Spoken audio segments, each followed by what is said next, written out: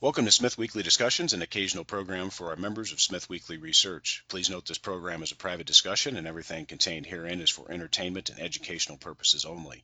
With that, we hope you're in a comfortable position, along with your favorite beverage, to enjoy the discussion. We remind our audience to examine our show notes attached to each of our shows to better understand how our program functions. Before we get into our discussion today, we want to say thanks for questions coming from our audience of Smith Weekly, including Ann Hill O, Paul M, Ken S, Jared W, and Brent S. Joining us on the program today is Mr. Bram Vanderelst. Bram is the head of uranium at Curzon Resources, a commodity trading group that deals in various materials, including uranium. The company has involvement in the uranium market via offtake agreements and through its trading expertise. Curzon Resources is based in London, United Kingdom. You can learn more about Curzon via their website, curzonresources.co.uk. Bram, good to have you on the program. How are you?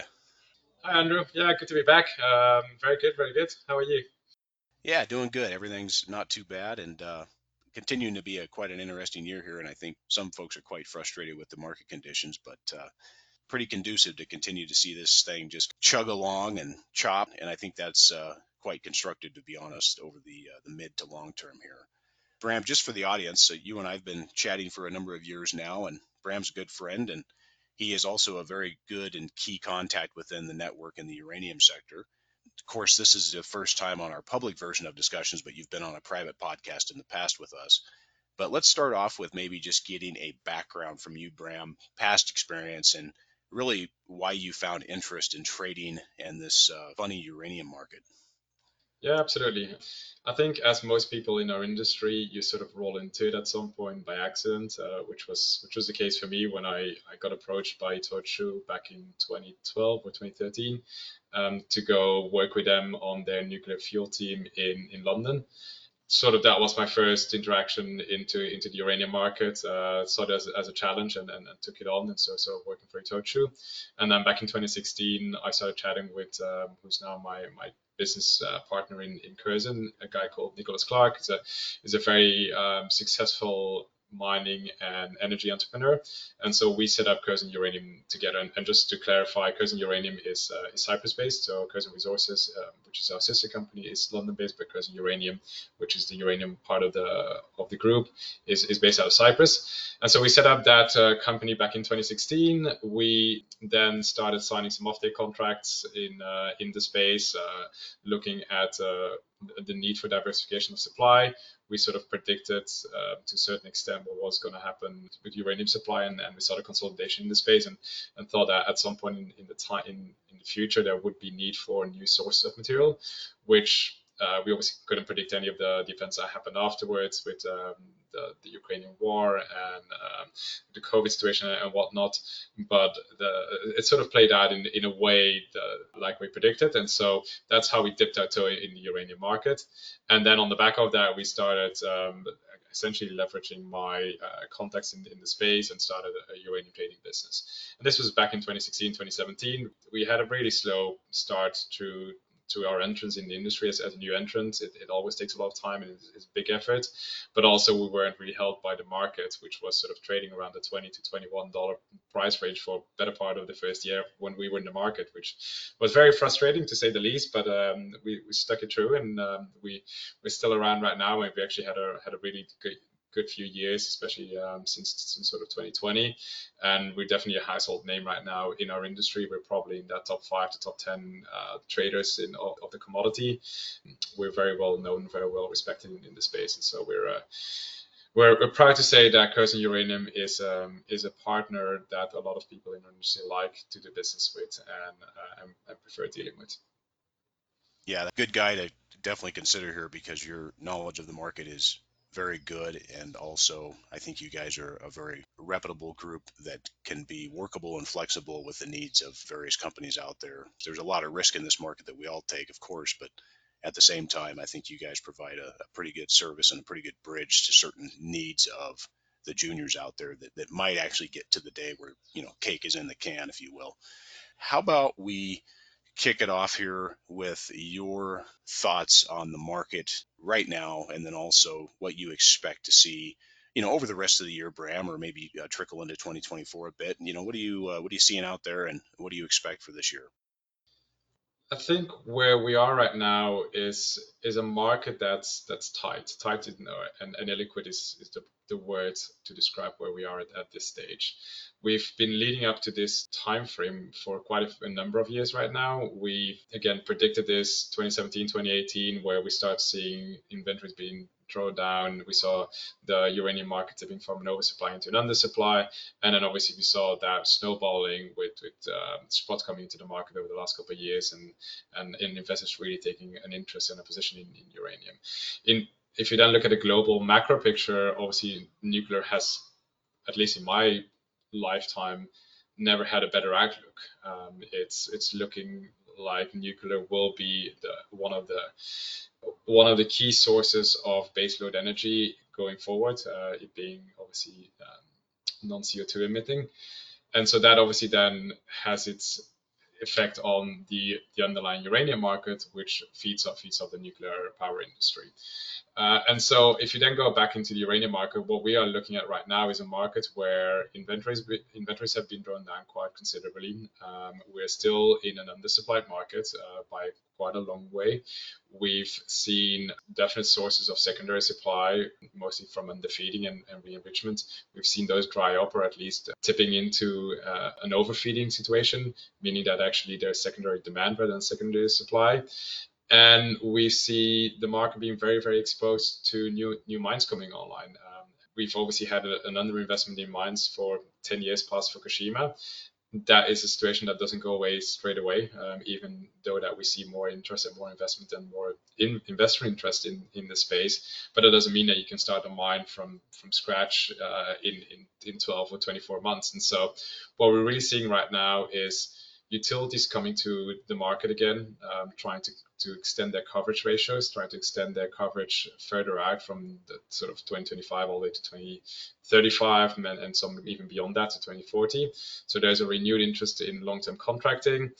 There is a need for material. There's a need for restocking across the value chain, because we've really destocked to a large extent. Levels of UF6 inventory are very low across the value chain. Even levels of U8, which has always been the more available material, have destocked to a large extent. So we see a market that's really gone back to its basics, which is, well, what comes out of the ground needs to go into the value chain, into a reactor sooner, much sooner, and doesn't go cycle through a big inventory cycle. And that translates itself into what we trade most commonly, which is the spot market, where we really see bouts of liquidity and then bouts of illiquid periods, where we see the market being tied to uncommitted prime production coming into the market, or spot raising money and needing demand, and that really gets the ball rolling for a bit, and then the market sort of grinds to a halt again. And so if you look at the rest of the year, I think we look at a market that's ripe for potentially some disruption. I weigh my words carefully, because a lot of it depends also on the continued investor interest and the discretionary decision making by the utilities and how aggressively and how quickly they're going to do their coverage. But we see a market that's positive and a market that's ripe for ticking higher. Let's put it that way. Bram, talk about just a little bit what you're seeing right now, let's say late 2022 and into 2023 here, in terms of the market transactions activity in the spot market specifically. I mean, we know that the term obviously is doing quite well here, and there's a lot of term activity going on compared to previous years, which is very good. But talk about, with respect to some of the trading, is there a lot of material out there at this point? Obviously we know that there's some spot market dumpers that come in, of course, and put material in here. But talk about that, and then let's also tie that in a little bit here with the fuel cycle and what we're seeing on the conversion enrichment prices, and just give the audience a little bit of flavor for what you're doing on a day-to-day basis, looking into this market and conducting some activity. Yeah, it's very discretionary, I would say. So we go to real periods of dryness, where, like, going back to December, for example, it was probably one of the quietest Decembers I've ever experienced, where there wasn't really all that much transaction or all that much interaction. And actually, it started earlier. Like, we came out of the summer and into a lull in the equity markets, which had an impact on spot trading at a discount to NAV, and that sort of made the market look at, or maybe the players in the market look at the market slightly differently. Now you didn't have spot there as a buyer, so a lot of players sort of decided to take a step back and sort of reassess, which meant that the spot market wasn't all that active in Q4, at least not on a day-to-day basis. And then came around Q1, where spot all of a sudden started raising money again, and at the same time we saw some of that material that was uncommitted in Q4 last year that had been changing hands amongst the traders for a while, that ultimately always needs to find their way into a final destination, or somebody like Sprott or Yellowcake that sequesters the material for longer. What we really saw in Q1, when there was a lot of money raised from Sprott, and they actually came into quite a bit of material, and that was just an overhang from essentially 4 or 5 months where they hadn't raised any money, and uncommitted material that sort of built up a tiny bit, and that needed to flush into the market, which is also why we didn't really see a big price interact or price rally while Sprott was raising money. Right now, I would say the market is a bit more liquid than I've seen in the last few months. There's a bit more interest from your traditional traders and your traditional players to do something on that market, but it's still quite discretionary. We've also seen utilities pick up a bit of spot material here and there. That's also tied to their views on where the market is. And I would almost say, if you look at pricing, you see the market obviously cycle through to short-term booms and busts, or at least price peaks and troughs. You see the troughs being always slightly higher, and people readjusting their expectations. And so where 45 was maybe the bottom in Q4, you see that bottom closer to 50 right now, and that also then sets off into a new interaction amongst natural buyers, like whether it be a primary producer or utilities, who are more keen on picking up material at higher levels because they've sort of changed their perception of where the market is. And typically, uranium's always been trading in sort of in ranges, so it's always been range bound, and we see the evolution of these ranges higher and higher. And then, yeah, as I said, like the spot market is sometimes really sitting on your hands and waiting for better times, and sometimes it's as busy as you can be, and you need all hands on deck. So it really goes to phases, and it's hard to predict it because some of it is dependent on when certain primary producers need to put their material through the market, either direct or via traders. Sometimes it's the boost of the underlying equity markets that pump Sprott or let it trade at a discount. These sort of main two things that are currently driving it in my view. Right, and I'm definitely looking forward to seeing some more competition come into this market, and I'll come back to that here in a moment because we got something else to talk about on that front. Increased competition is coming, and that's going to put some good fireworks on the spot market here as we move on. And then I'm just excited to see the term contracting side, as you know, as some of the majors complete their books, how this is going to trickle right into the junior segment. Term contracting is going to be quite an exciting place to be monitoring, not only this year, but in the years ahead, and where utilities actually get material. And of course, there's going to be agreements for material that may never get supplied. We're moving into that next stage, if you will, that things are getting continued interesting here, in spite of what some investors would see at this point, or would probably say, I've been pretty beat up over the last year. Again, this sector requires patience. We've been here for a long time, and we get the attitude of the market quite well. But Bram, why don't we talk briefly about the spot market structure and get your view on this? Because I think, there's some people that have some different opinions out there on this issue. You've seen last cycle, the spot market structure itself in terms of liquidity and transparency is quite a bit different today, arguably better compared to 2007. Do you believe the market conditions can lead to notable price spikes, or do you think that the structure would really prevent that this time around? Of course, I'm very one-sided on this issue, but I think it's good because some participants question this. What's your view on the spot market structure today versus last cycle? It's a difficult question, and I mean, there's a lot of questions in in what you just described, but let me try to unpack it a bit. Ultimately, can prices spike in this cycle as much as they did last cycle? Yes, they definitely can. Will there be certain fail-safe mechanisms that will prevent it from spiking as aggressively? Yes, also certainly. There's a lot more liquidity, there's a lot more experience now in this market. Don't forget in 2007 or 2006, 2007, markets had been beaten up for years, and it wasn't a market that was perceived as a commodity. There was much less interest, or there's much less traders around. There's much less activity, and it was much more sort of a long term market.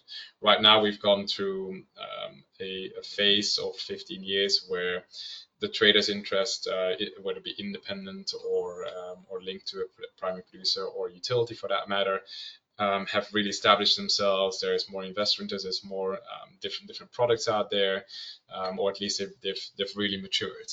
And so our markets also, through need more than by design, they needed to adapt to market conditions. And so our market has really changed into a market where it's almost become a financial market. So the carry trade has been very, very relevant all the way from 2011 onwards or even before that, but 2011 to 2020, where the main trade was like try to displace forward demand into current demand by doing a carry trade. Right now, and that's one of the reasons why I said inventory is destocking, we see the reverse. We see the reverse carry trade, where people with material on their books are willing to let go some of that material when there's temporary price spikes to buy it back at later stages from a producer or from somebody else who is willing to sell material in later years. And so that sort of comes back to your earlier comments about what's happening in the mining sector. And what we see is that, yes, the major primary producers, the big ones that have been around for a while, they have really had their fill on contract book, and they were the ones that utilities turned to the first when they started realizing actually this market might be heading higher quite sustainably. And therefore, let's go talk to these guys and let's go talk to salespeople and get a slice of that. They've become more picky in what they want to see in their contracts, whether it be market linked or higher fixed prices. And so they've signed less contracts, which means that as a fuel buyer, you then go to the next tier, which is, well, why don't I sort of look at the juniors and see if I can get some primary production from them. Or as a 30, you go to the traders or the carry traders and say, can I get some material from you on a carry trade basis, where you just lock it up and put it in a can for the next 5 years, and I'll buy it off you when I need it.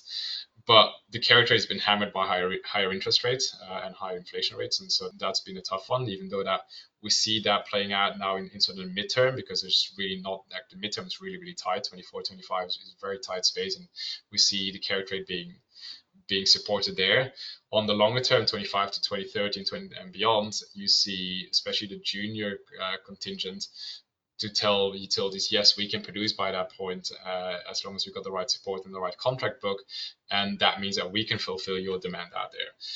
And that's what I meant earlier when I said, well, we're moving back into a sort of a fundamental market where it needs to come out of the ground to be supplied into future demand. And that obviously comes at a bunch of risks. Any delay in production for whatever reason, and there's a hell of a lot of reasons why mines, whether it be brownfield or greenfield projects, wouldn't come into production. That means that some of those contracts won't be fulfilled, and that certain utilities or other off-takers will be left with material that they need to cover elsewhere, and they're going to need to jump into the spot market for that. And so I guess to answer your major question, can we see spikes in the market? Yes, because we are in a market right now where some of the buffers, which is levels of inventory that can be reverse carried, or alternative supplies through underfeeding, or any sort of other alternative supply, whether it be loans from Japanese utilities that don't need the material for a while, those kind of things are less easy to come by. They're less easy to get. And that means that you're exposing your market, or the spot market is already thinly traded and already quite illiquid, to big price jumps if there's enough money or if there's enough interest coming into the space. And it's anybody's guess how much money from outside investors can come into this space when it truly takes off. And what we've seen in the past is that it's always that the first 50 to 100 million is always hard. And then when the ball gets rolling, more and more interest, it gets more and more interest. And it's before you know, you raise a couple billion like Sprott did. So that could happen again. And because we're in a different situation than even now than when Sprott came in, and let alone comparing it to 2007, you could see that really jumping. And part like the other structure of the market that's in a way, well, that's similar, but that also will allow for price spikes, is the fact that the people with material are probably going to want to see the market higher, and therefore are happy to just sit back and and see the market go higher, and only start putting material or pushing material into the market as and when they see their incentive pricing. And that's not just primary miners, but there's certain people who have got long-term views or have been sitting on this market for a while. But there's really not all that much material left that can sustainably come into the market if there's really a lot of demand, and on top of that, a lot of investor demand flowing into our space. Right, and it's all backstopped at the end of the day with term contracts. I mean, and this is all arguable amongst the C-suites in the sector with respect to where we sign contracts, the no risk nature for utilities in some cases on some of these contracts to just say, well, we'll sign a contract, and if these guys deliver, they deliver. But we've already taken the appropriate steps to make sure that this is backed up with other contracts in the case that some of these new juniors fail, which we know will.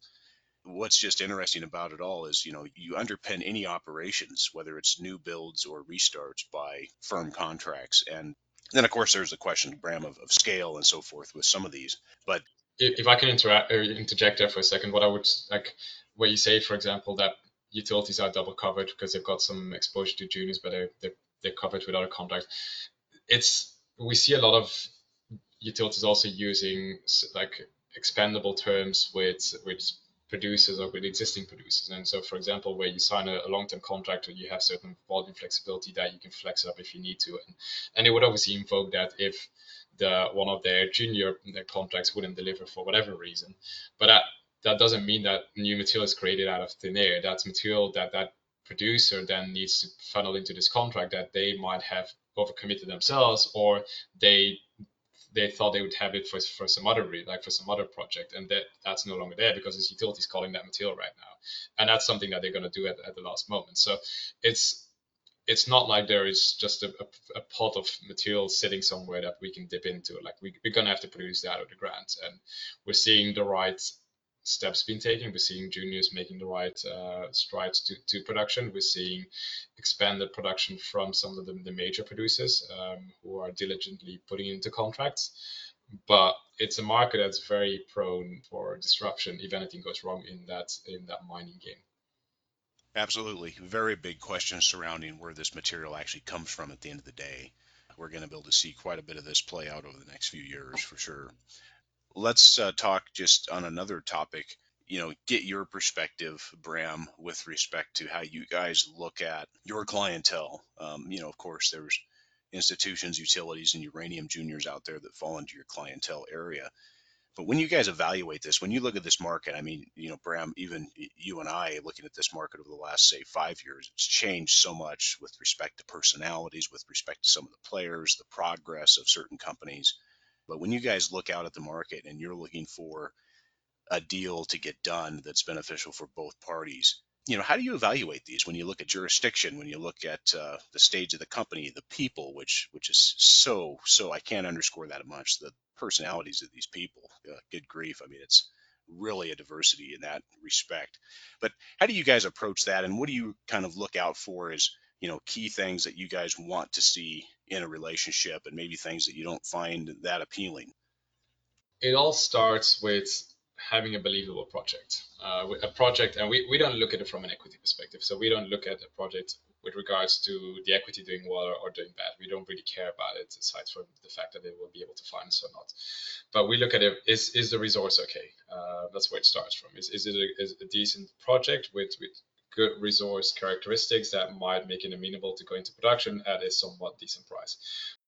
As you highlighted, you've got all the other attributes to look at. You've got to look at the management team. Are they credible? What do they want? Do they want to push the stock price, or do they actually want to go into production? You have to look at the jurisdiction, and jurisdiction is a very difficult one because in a way, you want to be in a good jurisdiction. You want to be in Canada or Australia, which would have all the right mining codes and are very proper.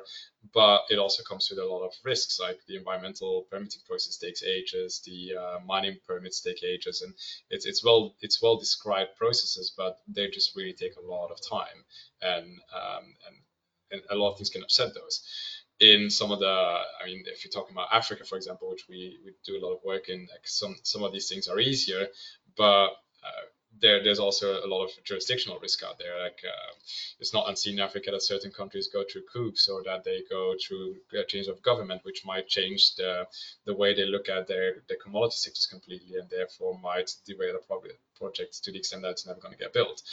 Same in the CIS countries. So jurisdiction is one that it's hard to classify formally, but it's something that we really look at a lot as well. And then it's really like, how can we work with them?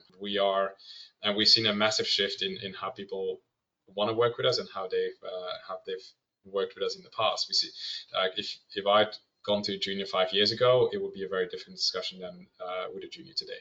Right now, they've been having discussions with utilities, a lot of them at least, and so slotting a trader into their off their contract book is of less importance, even though I would argue that it's actually quite important because we would offer a lot of flexibilities that utilities can't. But that as a side note, whereas 5 years ago, not a single utility would touch any of the juniors and didn't think they would need to in the future. So juniors would be a lot more amenable to signing contracts with somebody like ourselves. So that's definitely a change. And then it's about the commerciality of the transaction. We offer flexibilities, but we also want to see certain things in our favor. And that's where you try to find a win-win situation where we can provide something that other actors in the space can't, and we get access to material that we might otherwise not have. And that's the way that we've been able to build a sustainable and quite diversified book on our end, which then ultimately helps us when we are marketing our material, because we need to market our material as well. We're not a final user of material. So that's sort of the role that we play in this space. Very good points and insights on that, Bram, and such a difficult market to navigate. And then, as you said, just the personality changes and the differences we've seen over the last few years, quite substantial. And it's always difficult on that front too to gauge people and what their needs are and what their motivations are. And of course, quite a challenge to get through all that and then finally get to an agreement that everybody can sign on to and can finally move this down the road. And we see a big variety of approaches in this space. We see people who clearly have zero interest in ever going into production, but really want to push their stock and their story. You've got people who are quietly really like chugging away at it and want to go into production, but don't like maybe lack some of the marketing. You see people who do, or like juniors who do it much better and who are really working with utilities, but then maybe sort of don't really consider the financing as much as they should, because financing is not a thing that really takes a lot of time and effort, even if you have contracts. And then you've got other people who are really focused on financing and are happy to raise equity and finance and raise capital and finance, but they are maybe lacking on some of the operational aspects of things. Because a mine needs all of those. Building a mine, whether it be brownfield or greenfield, it needs all of those aspects, and a lot of it is chicken and egg, and that's what we see as well. A lot of juniors want to finance, but to finance you need contract book. But to get a contract book, you need to show that you can go into production, and you need financing. So that variety of approaches that is also reflected in the variety of management that we see out there and their characteristics. absolutely. No, and we've even seen some try to start taking victory laps here, a little bit premature in my view. But so let's move on to a new physical uranium fund that is out there, the Zuri Invest Uranium AMC Fund. Talk about the fund in general and what it aims to do. Yes, so we are linked to them in the sense that we will provide advice for them on the physical market. So Zero Invest is a Swiss asset manager who have been in the mining space for over 20 years. And they are launching, as you said, a physical uranium AMC, and AMC stands for Actively Managed Certificate. It's another way, or it's another instrument for investors to get exposure into the physical space, and where they differentiate themselves from the likes of Sprott or Yellowcake or some of the other lookalike investors or lookalike investor products is that they try to provide exposure for larger pools of capital directly into the underlying physical without trading on a secondary exchange. And so the way that you buy the MC is just you go to your broker, you put in an order, and the order will get filled at net asset value of the MC.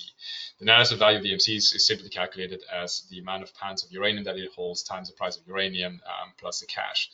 And therefore, because it doesn't trade on secondary market and it always trades at net asset value, you're always getting the value of uranium. It's a key part of it because as an investor, what you want is you want a uranium exposure without needing to set up your own uranium trading team and try to really become a physical trader. But you want to take exposure to the price of the uranium, and so this is a vehicle that's perfectly suited for that. It's trading out of, or it's managed out of Switzerland through an orphan SPV structure, and it's really meant to give that exposure to the market in a frictionless way as much as possible. And essentially, where we get involved as Curzon, we work with Zuri Invest on providing the information on the physical market. We'll help them with finding the material in the physical market as and when they get orders in for the AMC. It will get right to a paying agent, but the orders will get routed to us to make sure that we can provide a coverage on the uranium market. And so we will go find them the material, buy it for the SPV, and then the SPV will hold and store it. So the investors know that it's secure as well. So it's in a way, it's similar to the existing players out there, but it's also very different, and it offers certain things that are better, certain things that are different, that we hope that would really sit well with investors. And Bram, talk about a little bit more here on details for investors that are looking to use this type of vehicle. What are the requirements in terms of minimum funding, management fee, and also highlight the redemption, because this is also a bit different. Minimum investment side is $100,000. So as I said, it's for larger institutions or for larger investors, and that's just a function of how it's operated in the background. As you said, it does offer a redemption feature, and that is important.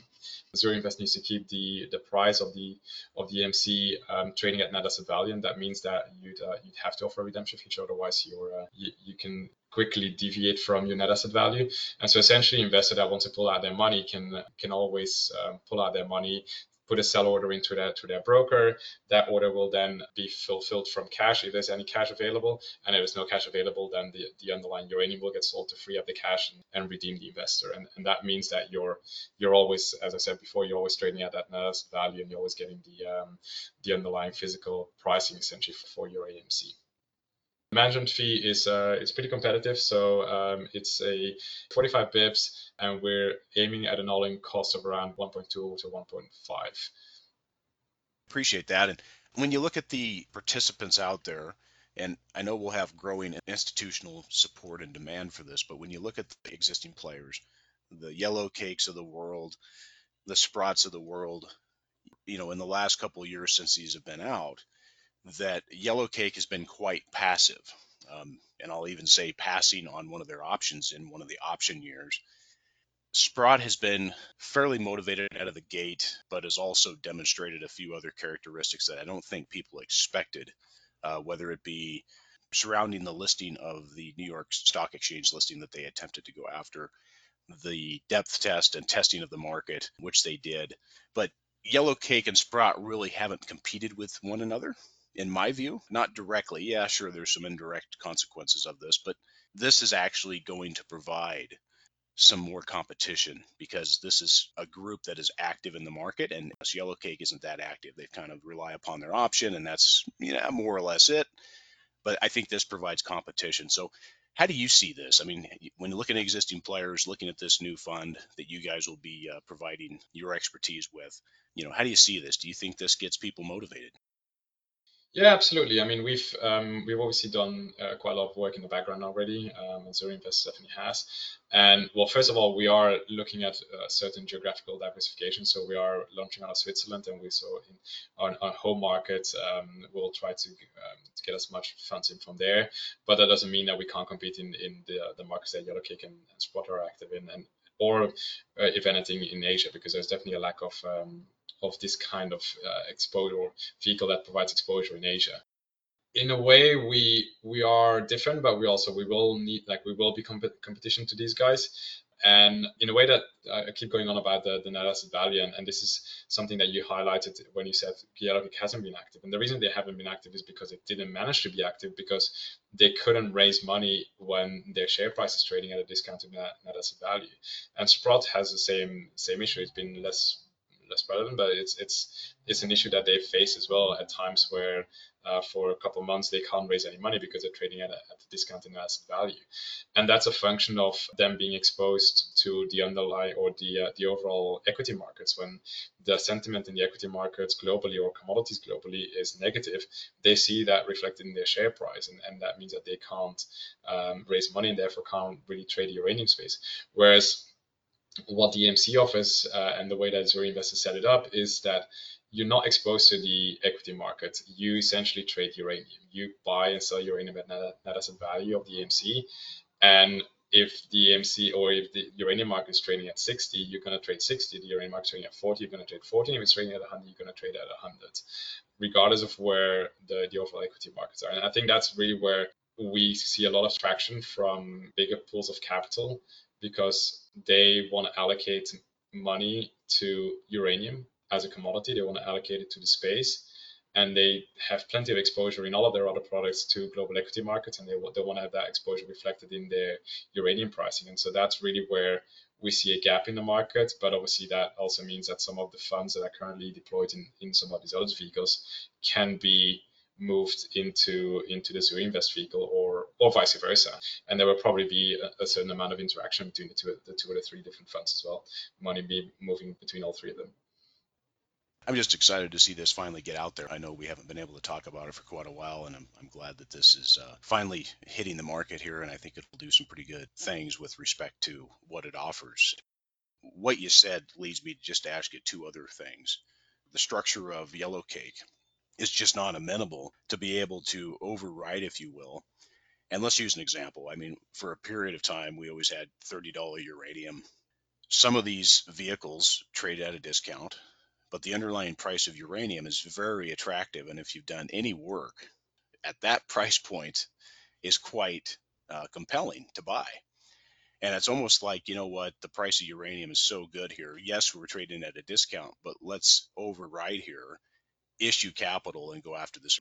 To me, that type of lever to pull can be quite beneficial. At least it would have been beneficial in the past.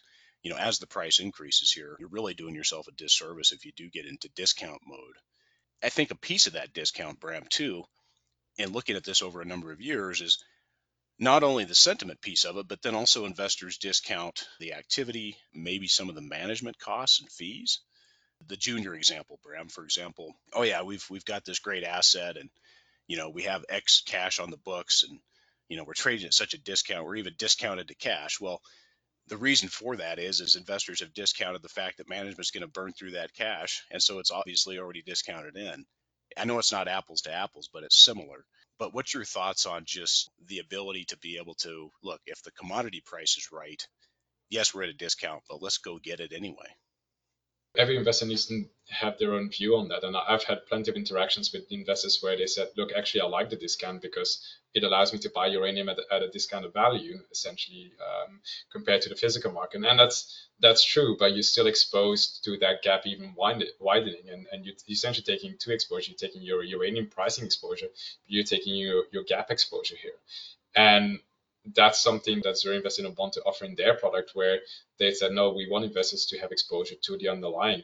So with a very simple example, if uranium prices go from 50 and you invest and they go to 60, you want to crystallize that $10 rise in uranium prices.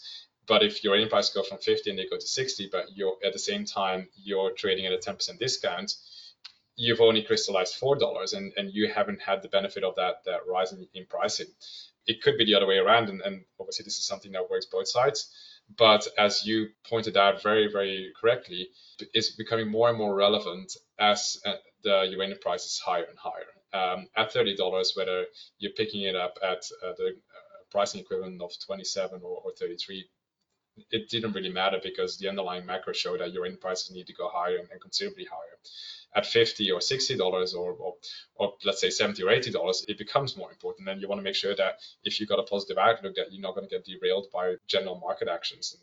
That's really where this product is different, and I think where it could do very well. And we've also had interactions with a lot of funds who want to deploy capital and who are deploying too much capital to go into some of these other vehicles, unless when they're raising they're raising publicly, but on open market actions because the liquidity isn't there. And what this AMC is offering is physical uranium equivalent liquidity. Granted, it's not the best, but it provides more liquidity than some of the juniors or some of the equities who are providing right now, where even $1 million can move a market. So that's really where it's different. Right. No, and there is, of course, that arbitrage opportunity with respect to, the discounted units versus, actually having physical material to be able to leverage as well. On the trading side, in the interim, as this market progresses, do you see that this particular fund may or may not trade material in the interim? What's your thoughts on the trading portion of it? No, it won't trade at all. So there will be no discretion decision making on the trading side. The Zuri Invest guys are only offering access to market, and so they will buy uranium as money comes into it and maximize the cash position as much as possible to put it into the spot market and buy spot market uranium. They will only ever sell material when investors want to pull their money out and when there's no liquidity in the fund to provide it, and therefore they need to create the liquidity to by selling uranium. Those are the only two actions they'll take, and there will be no discretionary trading because that muddies the water. And they've taken the view that they didn't want to muddy the water. They want to have a very clean and clear investor exposure to the underlying physical uranium without building additional exposures to trading or trading sentiment in there. So on this one in particular, where's a place or maybe an email that investors who have that capability to, high net worth investors who want to look at this vehicle, is there a website or a particular email or a person they should contact? Yes, so they can go to the Zuri Invest website, which is zuri-invest.ch, and they'll find all the information under the products section out there. And there they can register their interest, and they will get contacted by the Zuri Invest team to give them all the information needed. And then ultimately they can go to their broker and put an order in to their standard equities broker, because the product is trading with an ISIN number, and you can look up the product on Bloomberg, and you can put into your order through your standard broker. Excellent. Well, let's leave it there. I know you got to get going, and same here as well. But for institutions, utilities, and uranium juniors out there who might be listening in, why should they contact you and Curzon for trading and offtake services? All for different reasons. But for the juniors should contact us because we would provide something that others can't provide to them in terms of offtake. We can provide flexibility across years, across locations, across pricing structures, which might be a bit more rigid on the utility side. On utilities contacting us, we can provide a variety of sources, and essentially in our market, where your material is coming from is becoming more and more important, and so you want to be diversified. You don't want to be contracting with three people who all get their material out of Kazakhstan, for example. And so that's really where we can be a diversifier for utilities. And for institutional investors, well, I would say first point of contact should be the Zuri Invest guys to see if they want to get some leverage through the MC. But also, we're always happy to talk through the markets with those investors and see if there's something to be done directly with Curzon as well. Bram, best way for folks to reach out? To me, that would be either on my direct email, which is bv@curzonresources.co.uk, or they can always try to call me as well. I'm sure they can get my contact details directly from yourself. Bram, thanks for the time today again, and we'll plan on chatting soon. Appreciate it. Great. Thank you very much, Andrew. Appreciate it.